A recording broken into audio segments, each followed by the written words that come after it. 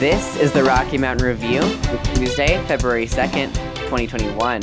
I'm your host, Coda Babcock. And I'm Ivy Winfrey. And you're listening to KCSU Fort Collins.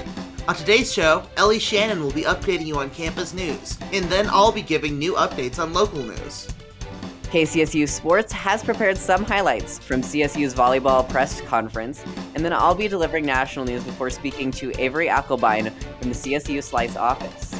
Then, Coda will be giving updates on COVID-19, and then we'll be doing a live read of a piece written by Cece Taylor of the Collegian related to Black History Month at CSU. To conclude the show, Ivy will be updating us on the strangest things happening in the world. Let's move right into campus and local news. Hey everyone, this is Ellie Shannon reporting for the Rocky Mountain Review and KCSU, and we are on our third week of school and the first week of February here. We're in the start of Black History Month as well. President Joyce McConnell announced that the African American Cultural Center will be holding many virtual events throughout the month. So make sure to check those out on their website, which you can find at baacc.colostate.edu. Wastewater testing is still being continued through the university, and new data is now allowing health officials and wastewater partners to access the data through a dashboard created by CSU, according to Jamie DeLoss of CSU's College News. This data is also available to the public, showing spikes in areas or new cases of coronavirus. So make sure to check those out. Students who are looking for housing next semester can attend the housing fair, which is taking place on Wednesday at 10 a.m. For more information on the housing fair, you can visit olc.colostate.edu. And for more information on available local housing, you can visit rentalsearch.colostate.edu for more details. Make sure to tune into CSU's men's basketball game Thursday at 7 and women's at 6 p.m. on February 4th. Thanks for listening to the Rocky Mountain Review and KCSU. I'm Ellie Shannon, and you're listening to 90.5 FM. Hello there. My name is Ivy Winfrey, and you're listening to 90.5 KCSU. This is your local news on the Rocky Mountain Review. Jared Polis announced at a press conference Friday that Colorado is moving to vaccination phase 1B.2, which now includes educators and is beginning on February 8th. According to Molly Bohannon at the Coloradoan, included in this phase are Coloradoans aged 65 to 69, essential government workers, and pre-K through 12th grade educators. Polis provided details about the vaccination plan and change in phases, saying he believes all Colorado educators will be vaccinated by February 28th. Polis said of this, quote, "This is a next big step. We're moving on to be able to get anybody aged 65 and up vaccinated, along with our teachers and educators that so many of us rely on for our kids' future." End quote. The state will use about 1/3 to half the vaccines received to vaccinate educators until the process is complete, Polis said, adding that he expects it to take a few weeks. He did not have an estimate for when educators at universities and community colleges will be eligible for vaccination. Colorado's Labor Department on Thursday began notifying the first group of out-of-work Coloradoans that their federal unemployment benefits are getting ready to start. According to Tamara Chung at the Colorado Sun, at least 170,000 people on unemployment saw their benefits end on December 26th, after the Federal CARES Act relief programs ended. The new relief plan was signed by President Donald Trump a day later, but took weeks to get Colorado's new computer system up and running and programmed to disperse the new benefits.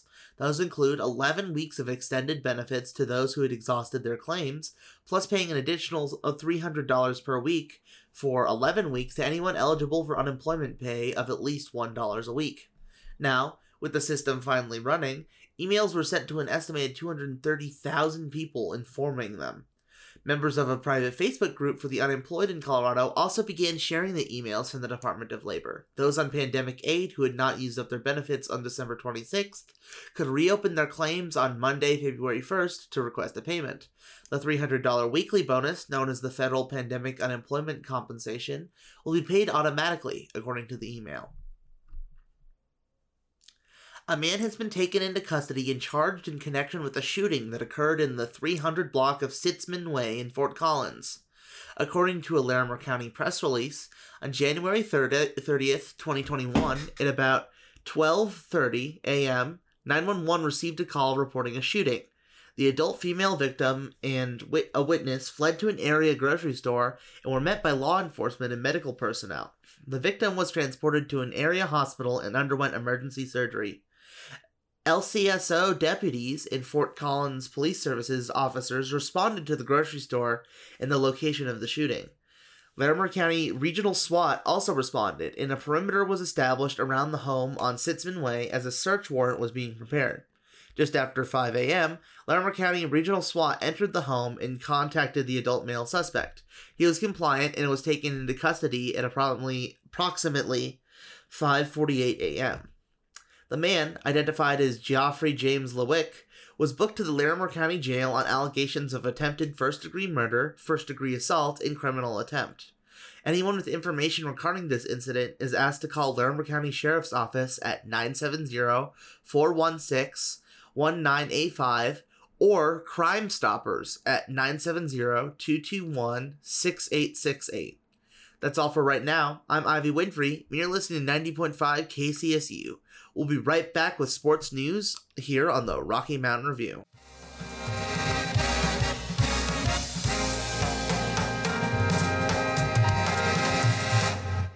If you are a current CSU student and would like to be a part of KCSU FM, go to kcsufm.com/training to be a live DJ, podcaster, or reporter.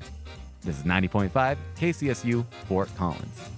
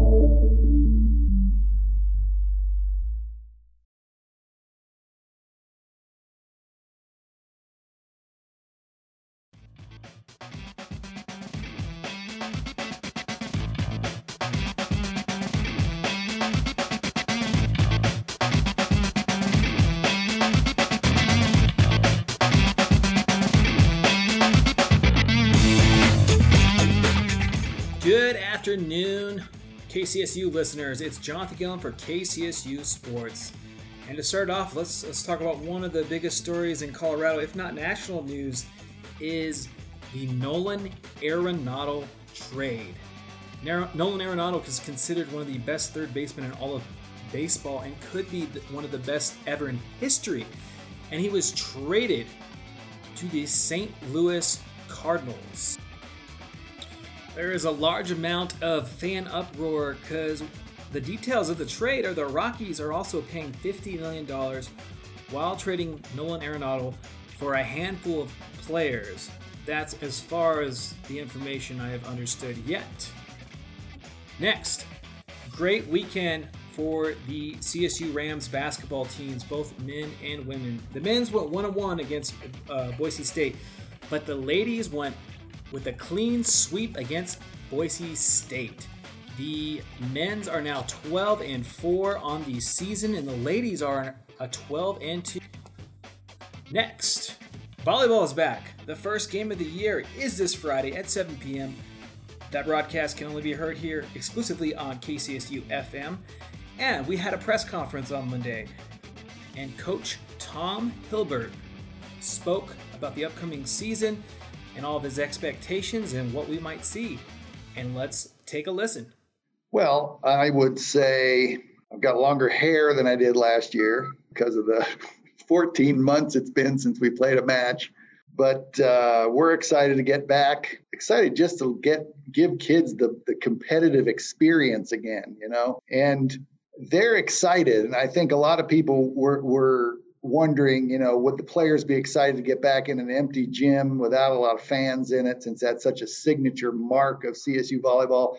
The answer is yes, they are. They all want to get out and play. They are ready to go out and play matches, compete against people, and do what they came here to do. So I'm pumped up to help them do that.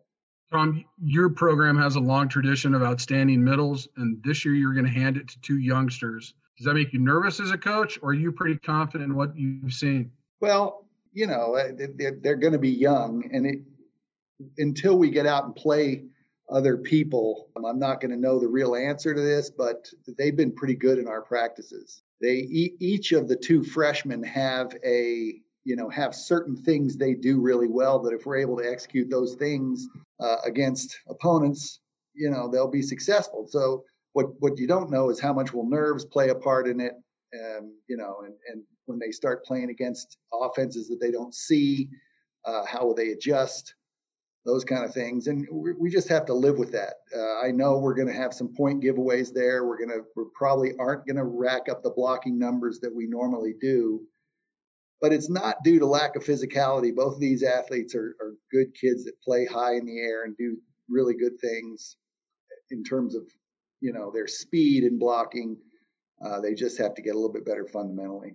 So if you go into the season and you can't expect them to be the blockers that Paulina and Kirsty were, how important is it to have the experience in your back row that you have playing defensively? No, it is really important, and the back row has been good, and we've been playing better floor defense in our practices anyway than we have in a long, long time, and it makes rallies long, it makes things exciting. So it is important to have that, and I think they'll do a nice job working around some of the blocking issues that we may have. And it isn't just the middles, Mike. That's what's important to note. We have one returner with a lot of front row experience, and that's Brianna Runnels, who is doing a nice job blocking in practice. But you got to remember, we also lose Katie Oleksak, was the best blocking setter in the conference for 4 straight years, and maybe one of the best in the country in that position. And you get kind of spoiled with a player like that. Sierra's a big, good blocker, but it's not going to be the same. Tom, you kind of mentioned it's been a long, long time since a match. Who's more excited, the players or you, to have some real competition? I actually think the players are. I think they really are. I mean, I see the need for it. I've seen the need for it for a long time. And we went through an entire, 11 weeks in the fall where we needed to play somebody outside of ourselves and weren't able to do it. So there's, from a coach's standpoint, you really start work once you start playing people, and it helps you understand, okay, here's what we've been seeing in practice, but we really didn't have it completely right. Now that we've played people, let's go back to the drawing board and work on some other things. And coaches need that. And I think players need it too. I think players need to have that real pressure. Like, there's real consequence now in winning and losing, and everything that I do contributes to that effort. And so they learn a lot from it. But I would say that they are more excited to get out there, because you have 7 players on this team who've never played a collegiate match before. They don't know what it's supposed to be like. They just want to go out and start. Yeah, obviously, so many kind of new pieces. Normally the non-conference would be kind of when you iron out some of those details, but with such a, abbreviated season, obviously if things, go haywire early, it can disrupt a Mountain West title bid. Just how different is this season gonna be with that? Well, I think what you said is correct, but I think worrying about it is incorrect. We have to develop a team, and, we have to look at this. It is 16 matches, and yes, they're all of equal importance, but you still have to develop your players. You still have to go try new things. We have a lot of work to do and a lot of growing to do, and I would love to win a conference championship. I think everybody's in the same boat we're in, but if I just worry about, we've got to be great and super consistent from the get-go, we lost 5 starters. There's no way that's going to happen. So it's really about developing people and growing throughout the course of this 16 matches and hoping that that's good enough to win a championship. How strange is it going to be, and maybe difficult for you to not have, the fans and stuff in the building when you're playing? Well, probably the worst part of that is the players will actually be able to hear me now. So I think it's going to be strange. It's going to be interesting. We did a little scrimmage with all of the effects and everything on Saturday, just so we know what it's like. It was interesting, and I felt like, number one, they have a hard time hearing me because of the mask. So I'm yelling out stuff through this mask. They can't hear what I'm saying. And so I think you're going to just see a lot of coaches just sitting, giving signals, that kind of thing. The players are going to have to create their own energy out on the court. And hopefully they'll do that. I mean, we've told them that that's what they're going to have to do. This is not a deal where they get this great Moby Arena to help them energize every day. They've got to do it on their own. Coach, like we've all said, it's been over a year, 14 months since the last games have been played. How quickly do you expect both the Rams and the opponents to shake off the rust? Well, that's a good question. I mean, I would think that we have as much practice under our belts as anybody does in the league. I know there have been some teams that haven't been able to practice hardly at all, or they've been practicing in very small pods. So how long will it take? I don't know. It's going to take us probably a little while because we're so young, but we have had some good, strings of consistent practice, which is good. So it's, I think that question ought to be asked of me in about a week or 2 weeks, and then we'll see where I'm at. Coach, you've attested to it obviously a few times about how long it's been. And I know you guys got the fall, but even before that, as a head coach, how did you stay connected to your team? Well, we tried to meet with them on a regular basis virtually, and we met with them as often as we were allowed to under the NCAA rules. It's interesting because the Christmas break was a longer period of not talking to them than all of the spring and summer, because we were allowed to go through spring and summer and have meetings on a regular basis. That was a variance that the NCAA allowed us to do. But we couldn't do that over Christmas break. So, we tried to stay together, giving them different, leadership training. We did a little leadership book club. We had speakers talk to them. We asked them to go out and find creative ways to do workouts and come back and share them with the group. So we tried to keep everybody together, including the new incoming players. In the summer, they were involved with us. And so, we've done everything that we can, I think, to keep these guys together. And I think it's worked. I think we still have good chemistry. We have players that like each other, like to be around each other in practice, certainly. And, so we did a lot. We didn't just let it go organically. They were talking to each other a lot and working with each other a lot. Through doing that, you could tell, this was the first time that a lot of them have had sports taken away from them for any extended period of time since they were very young. It was different for them. And I think it actually made them sort of look inside and be really introspective about why they love to play volleyball. And hopefully that's a good thing. Hey, Tom, is there anything that you guys had to do because of COVID that you maybe realize is a good way, that you'll keep doing whenever things are back to normal, just in any type of... No, that's a good question. I think that there's been some things that have happened in recruiting that I hope continue. A lot more access to video during recruits competitions. And a lot more virtual meetings and things like that with recruits, which I thought were very positive. I think that, teaching everybody about Zoom and Microsoft Teams and everything, even when we're out of COVID, those are some good ways for me to have an individual meeting with a player and talk about video, for example. There's only so many hours in a work day, and then in the old days, we wouldn't come back down here at 7:00 at night and pull up 15 minutes of video for me and Jackie to watch, for example. But that can be done now you just pull it up and I'll share it with her on the Zoom screen or the team screen. So you can do a 10, 15 minute quick video check-in with a player at 7:00 at night. And I think those are the kind of things that it's become obvious we can do those, and we probably will continue to do them. Once again, that was Coach Tom Hilbert of the CSU Rams volleyball team. And once again, their first game of the season, they have a doubleheader, will be this weekend. Both games are Friday and Saturday, February 5th and 6th, both at 7 p.m. And both are exclusively broadcasted live here on KCSU FM Fort Collins. Heck yeah. And if you're missing more sports, we have 3 sports shows now officially Monday, Tuesday, and Wednesday from 7 p.m. to 9 p.m. As well as more content and fun entertainment can be found at kcsufm.com. That's all I have for sports. I appreciate all the listeners.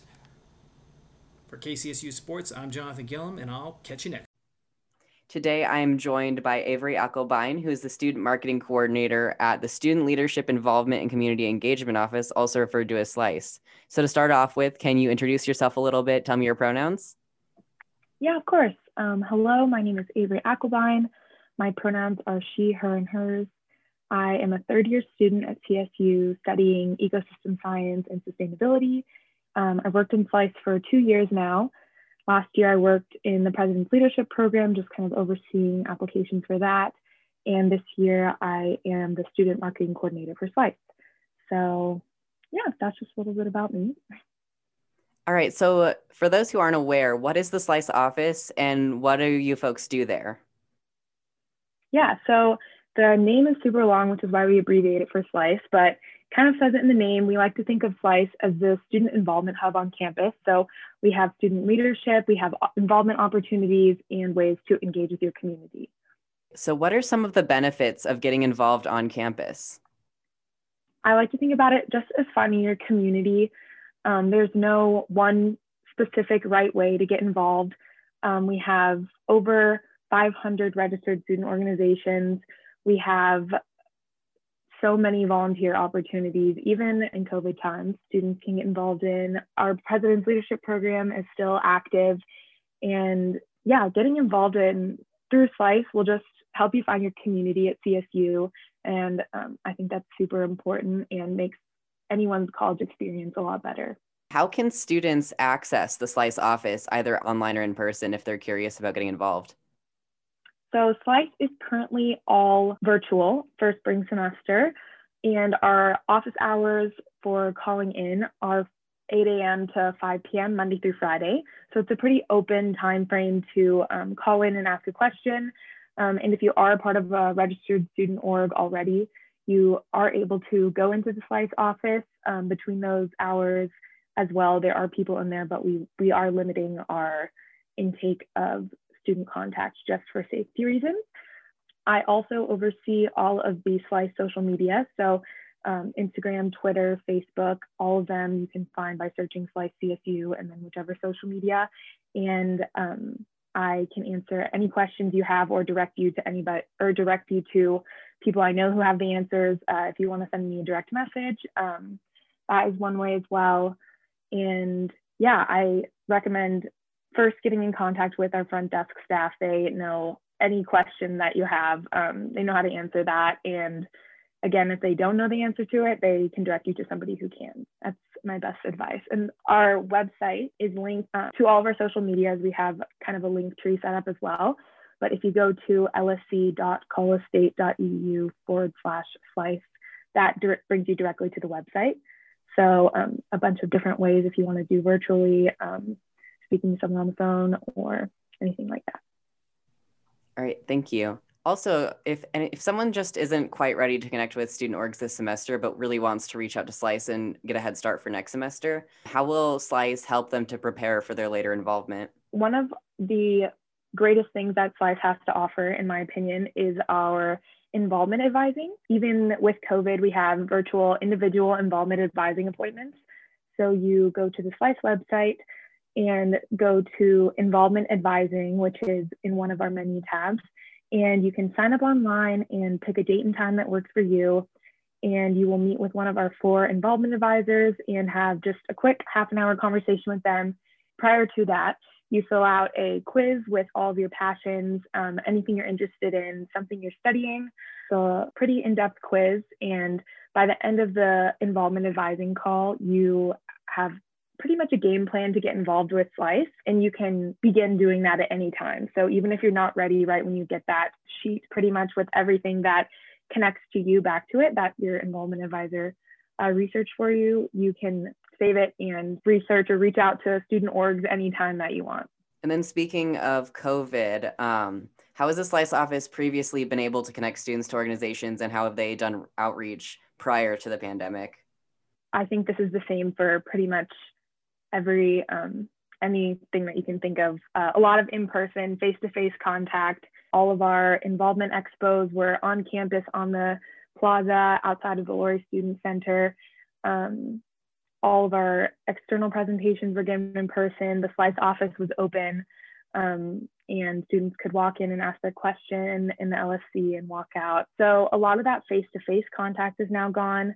As with most things, classes are mostly on Zoom and everything like that. So I would say that prior to that, it was a lot of face-to-face contact, but Slice is still trying to make an effort to provide students with easily accessible resources, just not as much face-to-face. All right, and then can you just explain a little bit more about how Slice has really moved to accommodate students, especially students that aren't on campus and are maybe even in other states during COVID-19 and because of the restrictions? Like I said, we're pretty much all virtual. A lot of students, for example, who are incoming or transfer students, have gone onto our virtual involvement websites, who haven't obviously been able to tour the campus and participate live in anything or in person in anything.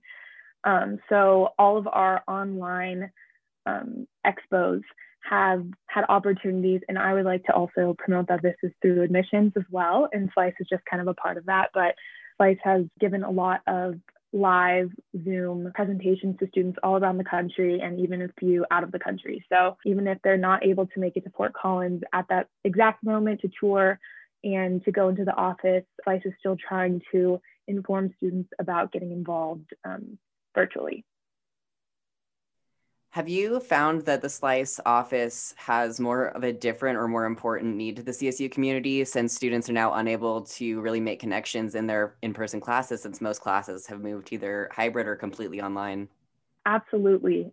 Even though we are physically distant from each other, I feel that we shouldn't be emotionally distant from each other. I think that's something that is really important to actually not do in these times, because isolation is really hard sometimes, especially in winter, and just reaching out to people and connecting to your community is a really great way to check in with yourself, check in with others, and just kind of lighten your mood and make life just a little bit easier when possible. For our last question, as a student yourself, what do you think has being involved with Slice done for you, either personally, socially, or professionally? Yeah, so I love talking about this when I give presentations as well. Like I said earlier, last year I was working with InSlice, a program called the President's Leadership Program, and I actually got my Slice job by knowing that there was an open space to apply through the President's Leadership Program. I took a call to lead, which is the first year of that. And because of that program, and because I learned so many amazing things through the program through Slice, I was inspired to change my major and completely change my goals for my career path in the future. Without that, without PLP, I wouldn't have applied to Slice.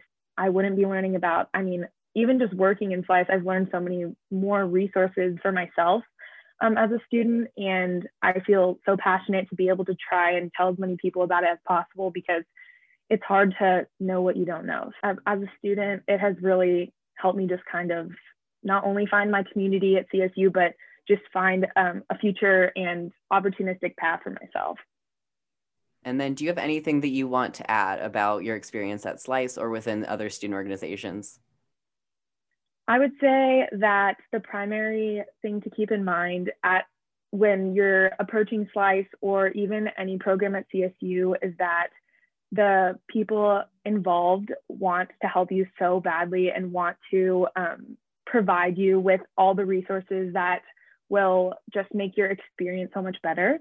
So just going in it, I know it's kind of going in with the idea that, it's kind of intimidating talking to new people and taking that step to reach out, but just doing something. Our kind of motto at SLICE is do something CSU. So even just taking that step to go and realize that these people are specifically here in this program and this space within CSU specifically exists to help students and to help students have a better time at CSU. Okay, advice that I would give is just to remember that everyone within SLICE has their job and got their job because they are so passionate about helping students and connecting students with their own passions, just making sure that all the resources at CSU are being utilized. Make your time at CSU better, because what it's all about, because having the best college experience possible is something that SLICE wants for every student. So. All right, thank you. Again, that was Avery Ackelbein, who is the student marketing coordinator at SLICE, also referred to as the Student Leadership Involvement and Community Engagement Office. Thank you so much for your time again, and then we'll be right back.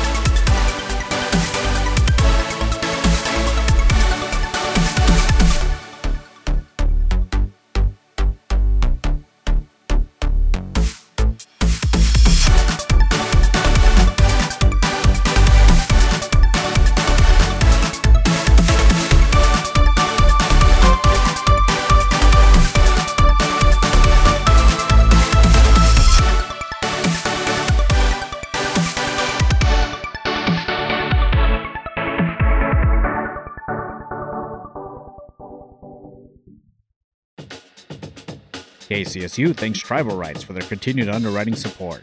Tribal Rights is located on College Avenue in Old Town Fort Collins and is a full custom tattoo, body piercing, and jewelry studio. Learn more at tribalrightstattoo.com. And we are back on the Rocky Mountain Review. You just heard from Avery Ackelbein, the student marketing coordinator at SLICE. If you missed any part of our show so far, feel free to tune in after the show on the KCSU FM Spotify or at kcsufm.com/news. I'm Coda Babcock, and this is National News for Tuesday. 2 FBI agents died and 3 were wounded after a shooting Tuesday while investigating the site of a child exploitation case in Florida. According to Terry Spencer and Mike Balsamo from the Associated Press, the incident happened around 6 a.m. in the Water Terrace neighborhood of Sunrise, Florida. The neighborhood involved is described as a middle-class neighborhood and includes duplexes, single-family homes, and apartment buildings. The federal authorities were there to serve a search warrant related to violent crimes against children. The suspect died during the shooting as well. The suspect's name has not been released, and neither have the names of the deceased agents. Law enforcement was deployed to the surrounding neighborhood in Sunrise following the shooting, as well as the hospital where the 3 injured officers are being treated. The U.S. Chemical Safety Board said that the investigation into a deadly gas leak at a poultry processing plant in Gainesville, Georgia, may take multiple years. According to Jacqueline Diaz from National Public Radio, the leak at Foundational Food Group's poultry plant last week poisoned 6 people and sent 12 others to the hospital for treatment. The nitrogen leak occurred due to a ruptured line that carried liquid nitrogen, which the company says is used to freeze chicken. The investigation is currently incomplete, and the chairwoman of the Chemical Safety Board has said that the investigation could take several years depending on the factors involved. The investigation is mainly focused on preventing future leaks from happening, as the U.S. Chemical Safety Board does not have the authority to find the plant. A shooting in Oklahoma killed 5 children and 1 adult. According to John Bacon of USA Today, the shooting occurred early Tuesday morning and resulted in a shoot-off between the suspect and police in Muskogee, which is about 45 miles southeast of Tulsa, Oklahoma. The suspect fled the scene and was arrested after an on-foot chase. One adult man and 4 children were dead at the scene, and another child died at a hospital due to injuries. A woman is also currently receiving treatment due to life-threatening injuries. The suspect has not been named as of this morning. The U.S. House of Representatives launched an investigation into JBS and other meatpacking plants for a lack of care for workers' health during the COVID-19 pandemic. According to Natalia Navarro from Colorado Public Radio, Representative James Clyburn, a Democrat representing South Carolina, stated in a letter, quote, "The Occupational Safety and Health Administration, or OSHA, failed to adequately carry out its responsibility for enforcing worker safety laws at meatpacking plants across the country, resulting in preventable infections and deaths," end quote. In this letter, Clyburn says that OSHA failed to respond properly to complaints against facilities related to unsafe practices. The letter also included concerns over Tyson and Smithfield Foods as well as JBS, which has a plant locally in Greeley, Colorado. 54,000 plant workers tested positive for COVID-19, and a minimum of 270 died as a result. 6 of the deaths involved local JBS employees in Greeley. Under the new administration, OSHA is now being urged to prioritize protecting meatpacking workers. Clyburn also sent a letter to JBS on Monday requesting documents to continue the investigation. JBS has multiple outbreaks in both a corporate office and a beef plant.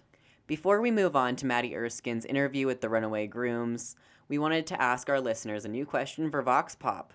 What are some underrepresented people and events in Black history that you think should be more well known? You can call 970-491-2388 if you want to respond. You can also tweet us at KCSU-FM to be featured. Again, that question was, what are some underrepresented people and events in Black history that you think should be more well known? Now, for Maddie Erskine and the Runaway Grooms. Hi, my name is Maddie Erskine, local music director, and welcome to this week's Virtual in Studio. Today's segment is with the Runaway Grooms, a 5-piece band based in Vail Valley, Colorado. First, if you all just want to introduce yourselves, your names, your pronouns, and what you play in the band. I'll start off. Hey, I'm Zach G, and I play bass and vocals in the Grooms. My name is Zach Seabeck. I do backup vocals, do some slide guitar work, and some electric guitar. I'm Adam Tobin, and I do lead vocals and guitar as well. Awesome. So you recently just played a show at the Globe Hall. What was it like playing a show during COVID? It's super exciting. Dude, that was awesome. Initially, like, we played 2 sets. The first set was like, whoa, this is really weird because, we have a 250 cap venue with like 40 people in it, and also we haven't played a live show before Globe Hall. We hadn't played since Halloween. Yeah. And so that's like 2 months for us, which is quite some time.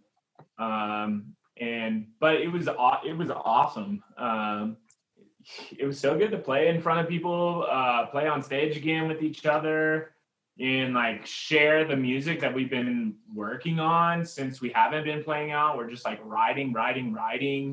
So we're able to share a lot of music that like hasn't been released yet or anything like that. So that was really cool. That was amazing. I mean, the challenges during COVID are, almost devastating for a band like us. We love feeding off the energy, having the people in the crowd, not even having people standing up. That's so weird. It was really strange. Yeah, because people are like seated, like distanced. Yep.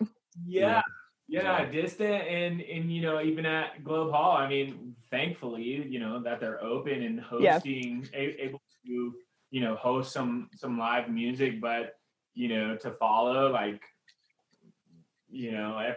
what ordinances would that be the right word? But like they have to like abide by certain rules, meaning like you can't just get up and go dance around the venue, like, which is really strange. Yeah. It kind of feels restricting from a band standpoint, but also like the crowd's like, oh, we just want to get up and dance, Yeah, they're just dying that expression going on, and Challenges. Definitely. So you have a very jam band feel to your music. What is your songwriting process like? Is there like a lot of improv involved in that and just kind of jamming out, or? Yeah. It depends on the song. But typically we do like to jam, and we like to get together and just let things kind of pour out.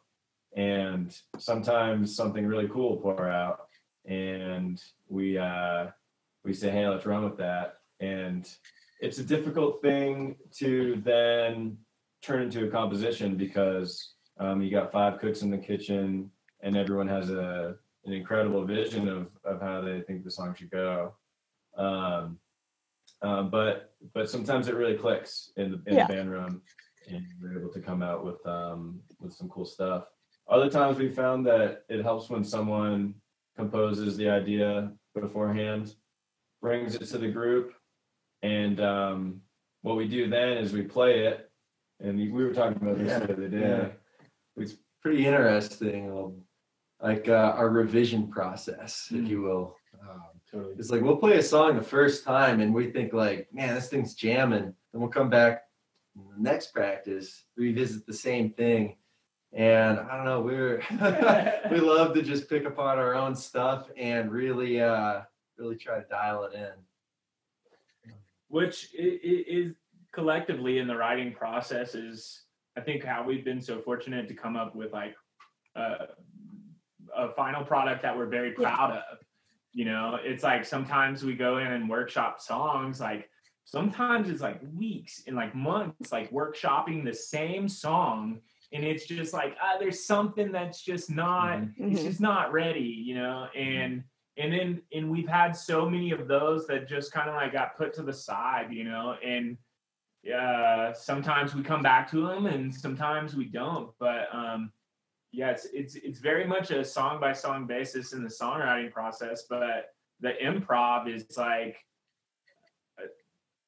my favorite part, where it's like, okay, here's a loose structure and here's our end signal of like somebody plays this, or whether it be an organ part or a drum fill or something, and it's just like that space between is organic and it happens in the moment. So it's like it may never happen again, like just how it happened, which is so cool that we can, it feels gratifying from our perspective in terms of not being like stale, like having something flavorful and like something to look forward to create that's brand new every show. And then it's also like, you know, coming from an audience perspective is like, you might catch like this like super fire version of like Thunderpunk, something that's like we've never done before, and it just so happened to work out that way. So it's like you know, when you say the same word over and over again and it starts to sound really funny the more you say it. Same thing with music. Like the more we do a song like over and over again, we start to kind of question it. It needs to change to feel natural again. Exactly. Totally. What have been some of like your favorite shows that you've played in the past? We've got some pretty fun stuff. We way back when we were like just starting off, we did this yoga session at the Ford Amphitheater, like really, really strange. We weren't sure what we were gonna do. And so we were coming up with all this like really interesting stuff. And there was like 100 people up on stage. And we just had to play like really soothing music. I don't know if it's like my all-time favorite, but it was just such an exercise. It's something you'll remember.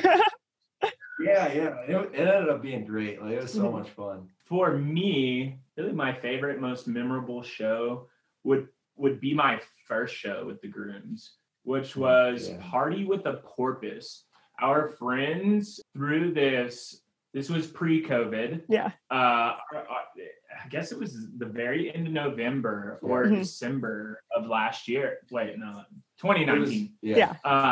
And so Party with the Porpoise, they threw a benefit to benefit SOS Outreach. We played, but it was my first time playing with them with like no rehearsal, like set list stuff going on. And I came to the band from Nashville, so it's like out of that, it's like we kind of have in our Nashville group, we had a performance, you know, and you know, you have that performance and you go put it on to the T wherever you go. And then this was like, I was like, you know, what songs are we playing? We don't know yet. We'll figure it out when we get on stage. And so, you know, we get on stage and Adam's calling out. He's like, yeah, it's an E major, you know, and wall-to-wall people too. This place is just packed, just like a couple hundred people, just like squeezed into Bell Brewing Company, and that was probably my favorite, most memorable show. Definitely. Mish, very cool. Mish was very cool as well. The Mish is awesome. Yeah, Mish is definitely up there for me just because of the environment and the atmosphere of that show, and because it was definitely one of our most like intimidating gigs as a young band. And up on that, so many incredible performers have done it. But I think one of my favorites was we got asked to play at this houseboat party on this lake in Tennessee. And it turned out being like a group of 70 kids our age, 5 different houseboats. Oh, wow. And they all linked together in the middle of this lake. And we performed 2 nights for them, for these crazy people. They're kind of crazy, but they're all our friends now. The Narvale crew is what they call themselves. That's super fun. Just getting out there was an adventure. We played probably 2,000 pounds of music gear in our truck, just like driving out to Tennessee.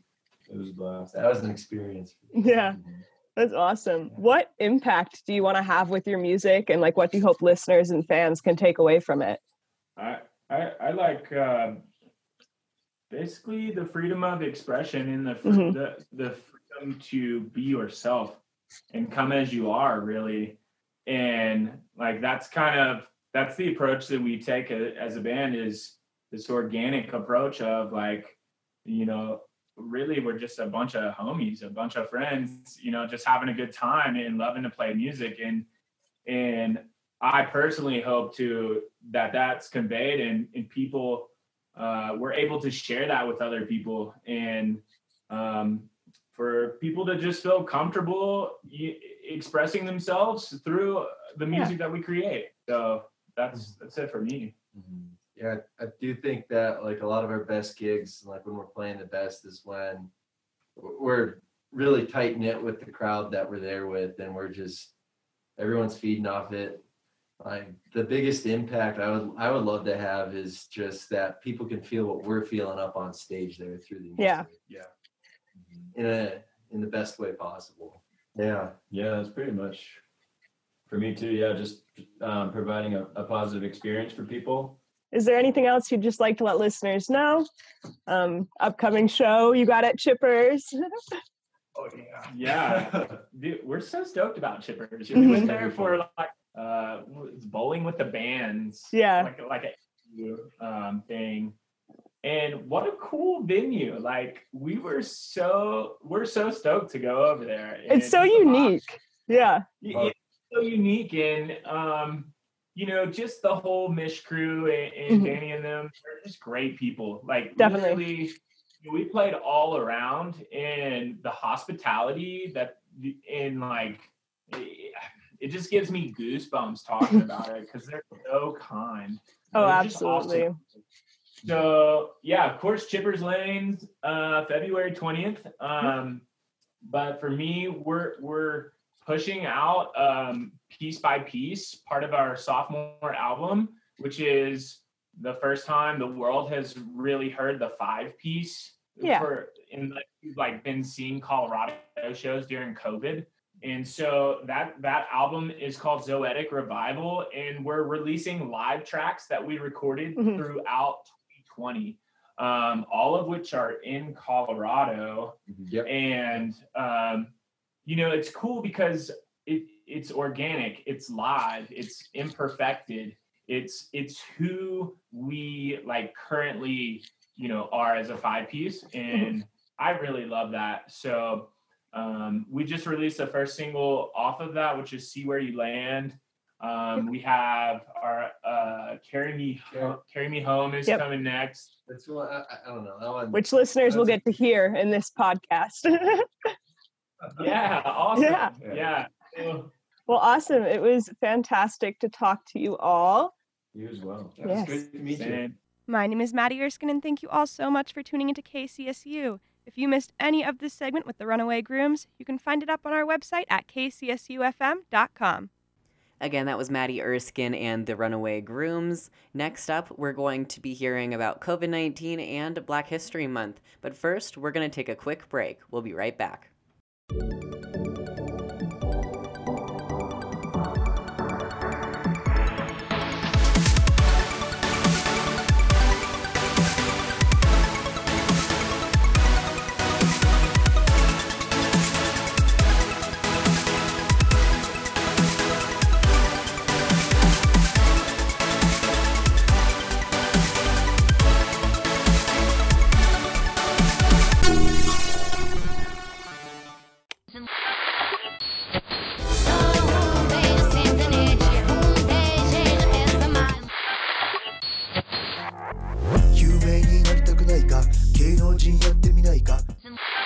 Café du coin, tour à tour, j'ai des idées rouges, carmin.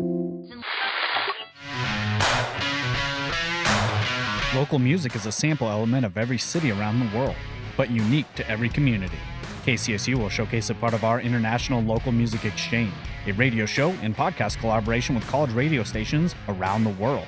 All participating stations are sharing their local music community with the world. Listen to the podcast at kcsufm.com. And we are back on the Rocky Mountain Review. I'm Coda Babcock, and you just heard from Maddie Erskine and the Runaway Grooms. Now for COVID-19 updates. Colorado State University has a cumulative total of nearly 2,100 cases of COVID-19 in faculty, students, and staff. The university has so far avoided a spike related to move-in and the start of the spring semester. Students, staff, and faculty who are on campus for at least one class per week are expected to get screened once a week. For more information, you can visit covid.colostate.edu. Larimer County currently has nearly 18,000 cases of COVID-19 and 200 deaths related to the disease. There have been over 300 outbreaks in the county, which is currently at a high risk for COVID-19 transmission. On the state's dial framework, Larimer County is at level orange, high risk. There have been 43 new cases in the past 24 hours, and every day in the past 2 weeks has seen over 15 new cases. Only one day in the past 2 weeks has seen over 10% of tests administered come back positive, but the county's 14-day case rate is high at nearly 300 per 100,000 residents. There are 35 COVID patients currently in the hospital, and overall hospital utilization is at 58%. ICU utilization, which nearly met capacity last week, has gone down to 74%. The county's case rate is at an overall downward trend, which means that fewer residents of Larimer County are testing positive. Colorado has nearly 400,000 total cases of COVID-19 as of Tuesday morning. There are a total of 5,600 deaths among cases, and 5,300 of those deaths have been linked specifically to COVID-19 related complications. There have been over 3,500 outbreaks in the state, and 2.4 million Coloradans have been tested for the virus that causes COVID-19. Nationwide, there are over 26.3 million cases of COVID-19 and over 440,000 deaths. In the past 2 weeks, cases have decreased by 29% and deaths have decreased by 2%. Hospitalization also decreased by 21%. Homeless populations continue to be hit hard by the pandemic, but 47 states have reported overall declines in new cases despite the discovery of new COVID variants in several states. Internationally, more than 100 million people have been infected with COVID-19 and 2 million people have died globally. Information for this segment was gathered from Colorado State University, Larimer County, the Colorado Department of Public Health and Environment, National Public Radio, the New York Times Live Coronavirus Tracker, and the Centers for Disease Control. The only current ways to protect yourself from COVID-19 without both doses of the vaccine include washing your hands for at least 20 seconds with soap and water regularly, using hand sanitizer, avoiding touching your face, wearing a cloth face covering or medical-grade face mask, staying at home when possible, and maintaining social distance when interacting with others outside of your household. I'm Coda Babcock, and that's all for COVID-19 updates. Now, for a live read of CC Taylor's Collegian article discussing the Black and African American Cultural Center's plans for Black History Month.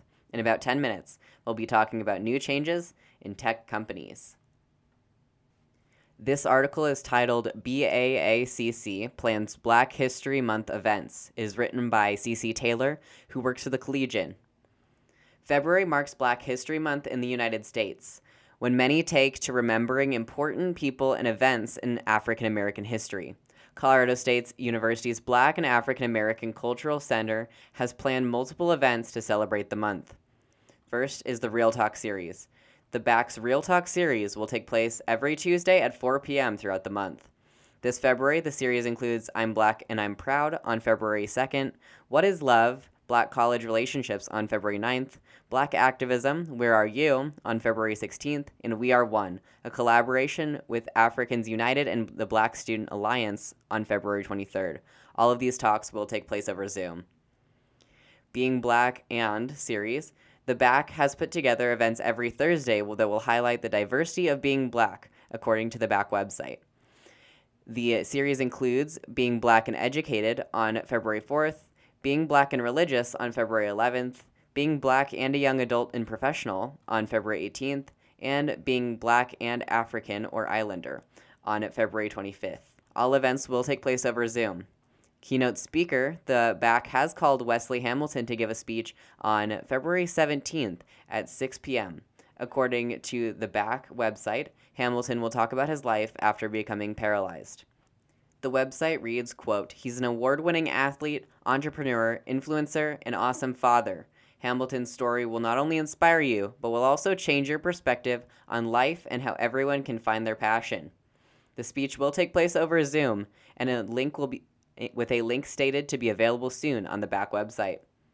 There will also be a luncheon. The BAC has planned a luncheon at the Aspen Grill on February 11th and 12th. According to the BAC website, the menu will consist of cornbread and honey butter, along with the choice of a Carolina-style pulled chicken sandwich or a fried catfish sandwich with remoulade, with sides and desserts. Those interested can call 970-491-7006 for takeout and dine-in options.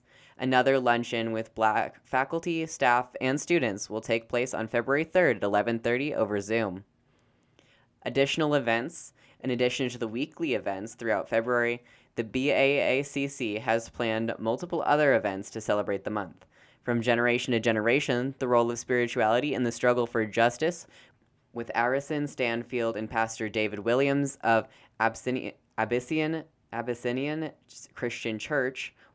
Abyssinian Christian Church will take place on February 21st at 3 p.m. over Zoom. Partnered with El Centro and the Pride Resource Center, the BAC will host Bachata Nights on February 23rd and 24th at 6:30 p.m. Those interested will register with BAC closer to the event. Africans United and Black Student Alliance present Africa Night is on February 27th at 7 p.m. via Instagram Live. The live will take place through @Africans United CSU on Instagram. United Women of Color presents The Hair Show will be on February 28th at 5 p.m. For more information about the events, those interested can email the BAC at baacc_email@mail.colostate.edu or call 970-491-5781. CC Taylor can be reached at news@collegian.com, and you can read her article at thecollegian.com. Special thanks to the Collegian for allowing KCSU to use CC Taylor's piece. The Rocky Mountain Review will be right back after a quick break with tech news, weird news, and of course, the weather. If you missed any part of the show today, you can listen back on our Spotify at KCSU FM or online at kcsufm.com/news.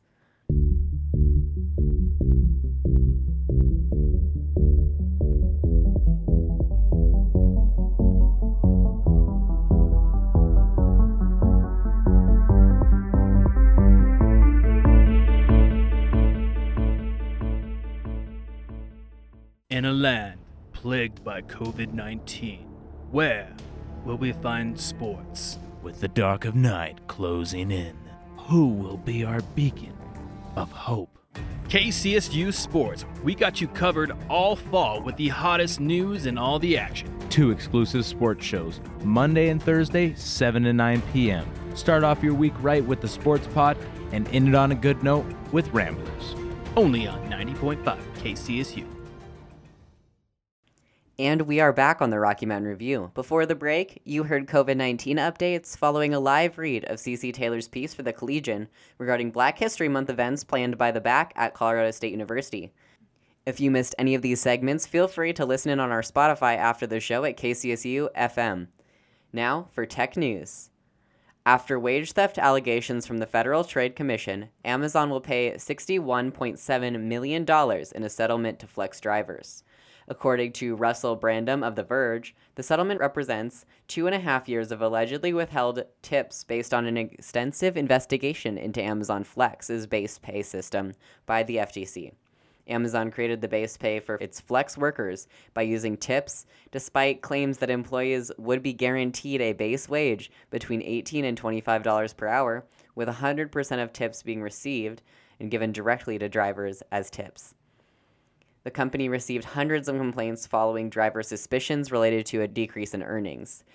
The FTC announced its investigation in May of 2019, and the practice was discontinued in August the same year. DoorDash and Instacart held similar base wage policies, which were reversed in 2019 as well when the LA Times addressed the controversial system. Google is settling with the U.S. Labor Department as a result of hiring and wage discrimination. According to Brian Fung of CNN Business, the settlement is over $2.5 million and was announced Monday. The settlement will go to around 5,500 people who have been employed by Google or who'd previously faced discrimination after applying at Google. This settlement is in response to discrimination particularly against women and Asian applicants for engineering roles, as well as wage gaps found to be disproportionately impacting women working in software engineering. In a release, the Department of Labor said, quote, Google agreed to enhance future compliance proactively and review its current policies, procedures, and practices related to hiring, compensation, conduct analysis, and take corrective action to ensure non-discrimination, end quote. Car company Tesla is planning to recall a significant amount of Model S and X vehicles built between 2012 and 2018 as a result of malfunctioning touchscreens. According to BBC News, the National Highway Traffic and Safety Administration requested that Tesla recall the vehicles in January. Model S cars affected include sedans built between 2012 and 2018. Model X SUVs impacted include those built between 2016 and 2018.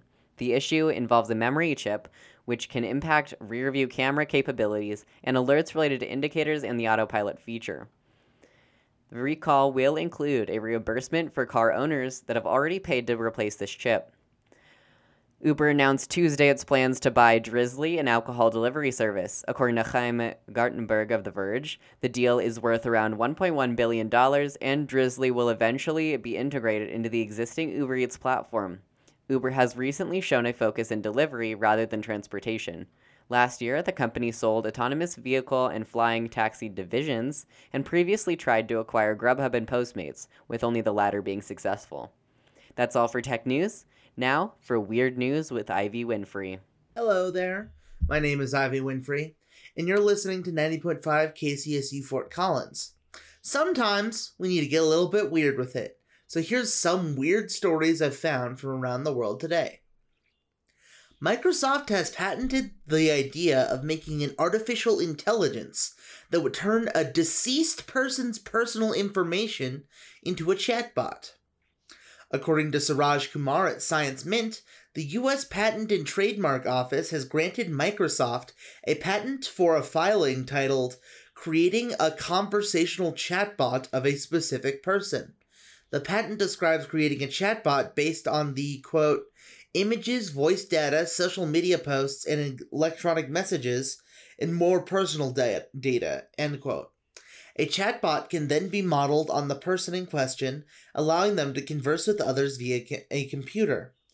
The discovery of the patent's existence by news outlets sparked discussion on social media, with people comparing the AI to technology found in the dystopian science fiction television show Black Mirror, in which the episode titled Be Right Back depicts being able to make a robot that behaves like a dead loved one based on information scraped from their social media. Microsoft has not yet announced any plans for this patent. The Texas Department of Public Safety mistakenly put out an Amber Alert for 2 fictional characters from the horror film franchise Child's Play. According to Amanda Cotron at KPRC2 News, an Amber Alert, an alert designed to report child abductions, was sent out Friday featuring Glenn and Chucky, 2 living dolls from the Child's Play horror franchise, complete with images taken from the franchise.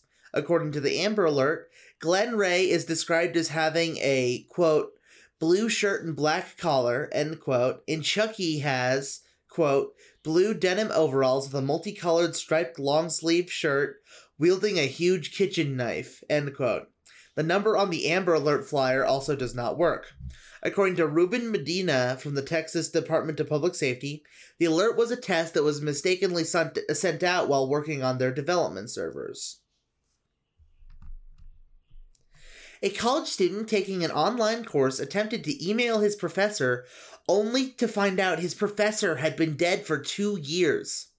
According to Matt Grillo and Selena Ross at Canadian Television News Montreal, Aaron Asuini, a student at Concordia University, was taking a course on Canadian art history, which was taught via recorded lectures, and had a question about the course. He went looking for his professor's email address, only to instead find his professor's obituary. Asuini posted his experience on Twitter, saying, quote, "Hi, excuse me, I just found out that the professor for this online course I'm taking died in 2019, and he's still technically giving classes since he's literally my professor for this course, and I'm learning from lectures recorded before his passing," end quote. His professor, Francois-Marc Gangan, was an expert in Canadian art history who had been asked by Concordia to develop an online class years ago. However, it appears that Concordia had continued to use his class after his passing. According to Asuini, no students of the class had been informed that their professor for the class had passed away. Under its collective agreement with the Faculty Association, Concordia has a 10-year license on work. One McGill law professor, Richard Gold, says those policies are different from university to university, but in general, the work belongs to the professor, with the universities also claiming a license so they can use it. Gold said, quote, "Each one of us professors hold the copyright in whatever we produced, but to the extent that it's useful for education. The university gets to continue to use it for a period of time, or forever, depending on the university," end quote. Concordia wouldn't comment on the particular agreement for Gangan's videos, but it said that the right to use the school's online course material depends on several elements, including standalone deals it can enter with course developers. And that's all for today. I'm Ivy Winfrey, and you're listening to the Rocky Mountain Review on 90.5 KCSU Fort Collins. We'll be right back.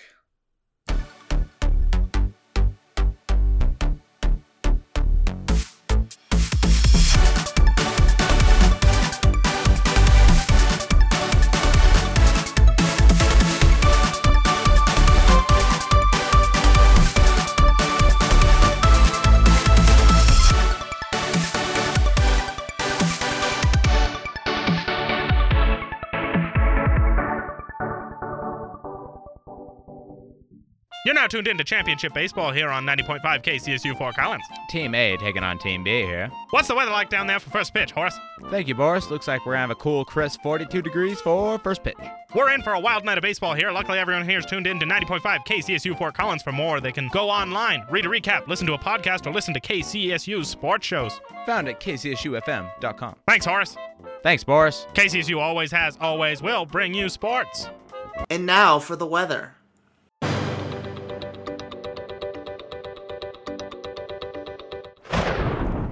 Today we experienced a high of 63 and a low of 34, with mostly sunny skies throughout the day. Some clouds coming into play. Wednesday, you can expect a slight temperature drop, down to a high of 59 with a low of 27, with a 10% chance of rain and a stark increase in wind speeds, which will reach up to 20 miles per hour. Thursday, the clouds will roll in with another decrease in temperature, with a high of 40 and a low of 25, again with a 10% chance of precipitation and winds reaching over 20 miles per hour. And that's all for today. We just wanted to thank Damian Castile for our amazing theme music that's playing right now. We'd like to thank Thomas Taylor, Asher Korn, Stephanie Keel, Hannah Copeland, Addison Lambert, Elliot Hutchinson, Jonathan Gillum, Ben Kruger, Ben Haney, Dixon Lawson, Peter Walk, Taylor Sandel, and the rest of the staff here at KCSU and Rocky Mountain Student Media. We couldn't do this without you. And I'd like to thank you, Coda. And I'd like to thank you, Ivy. And finally, we couldn't do this without you, dear listener. Thank you. And with that, we'll see you next time.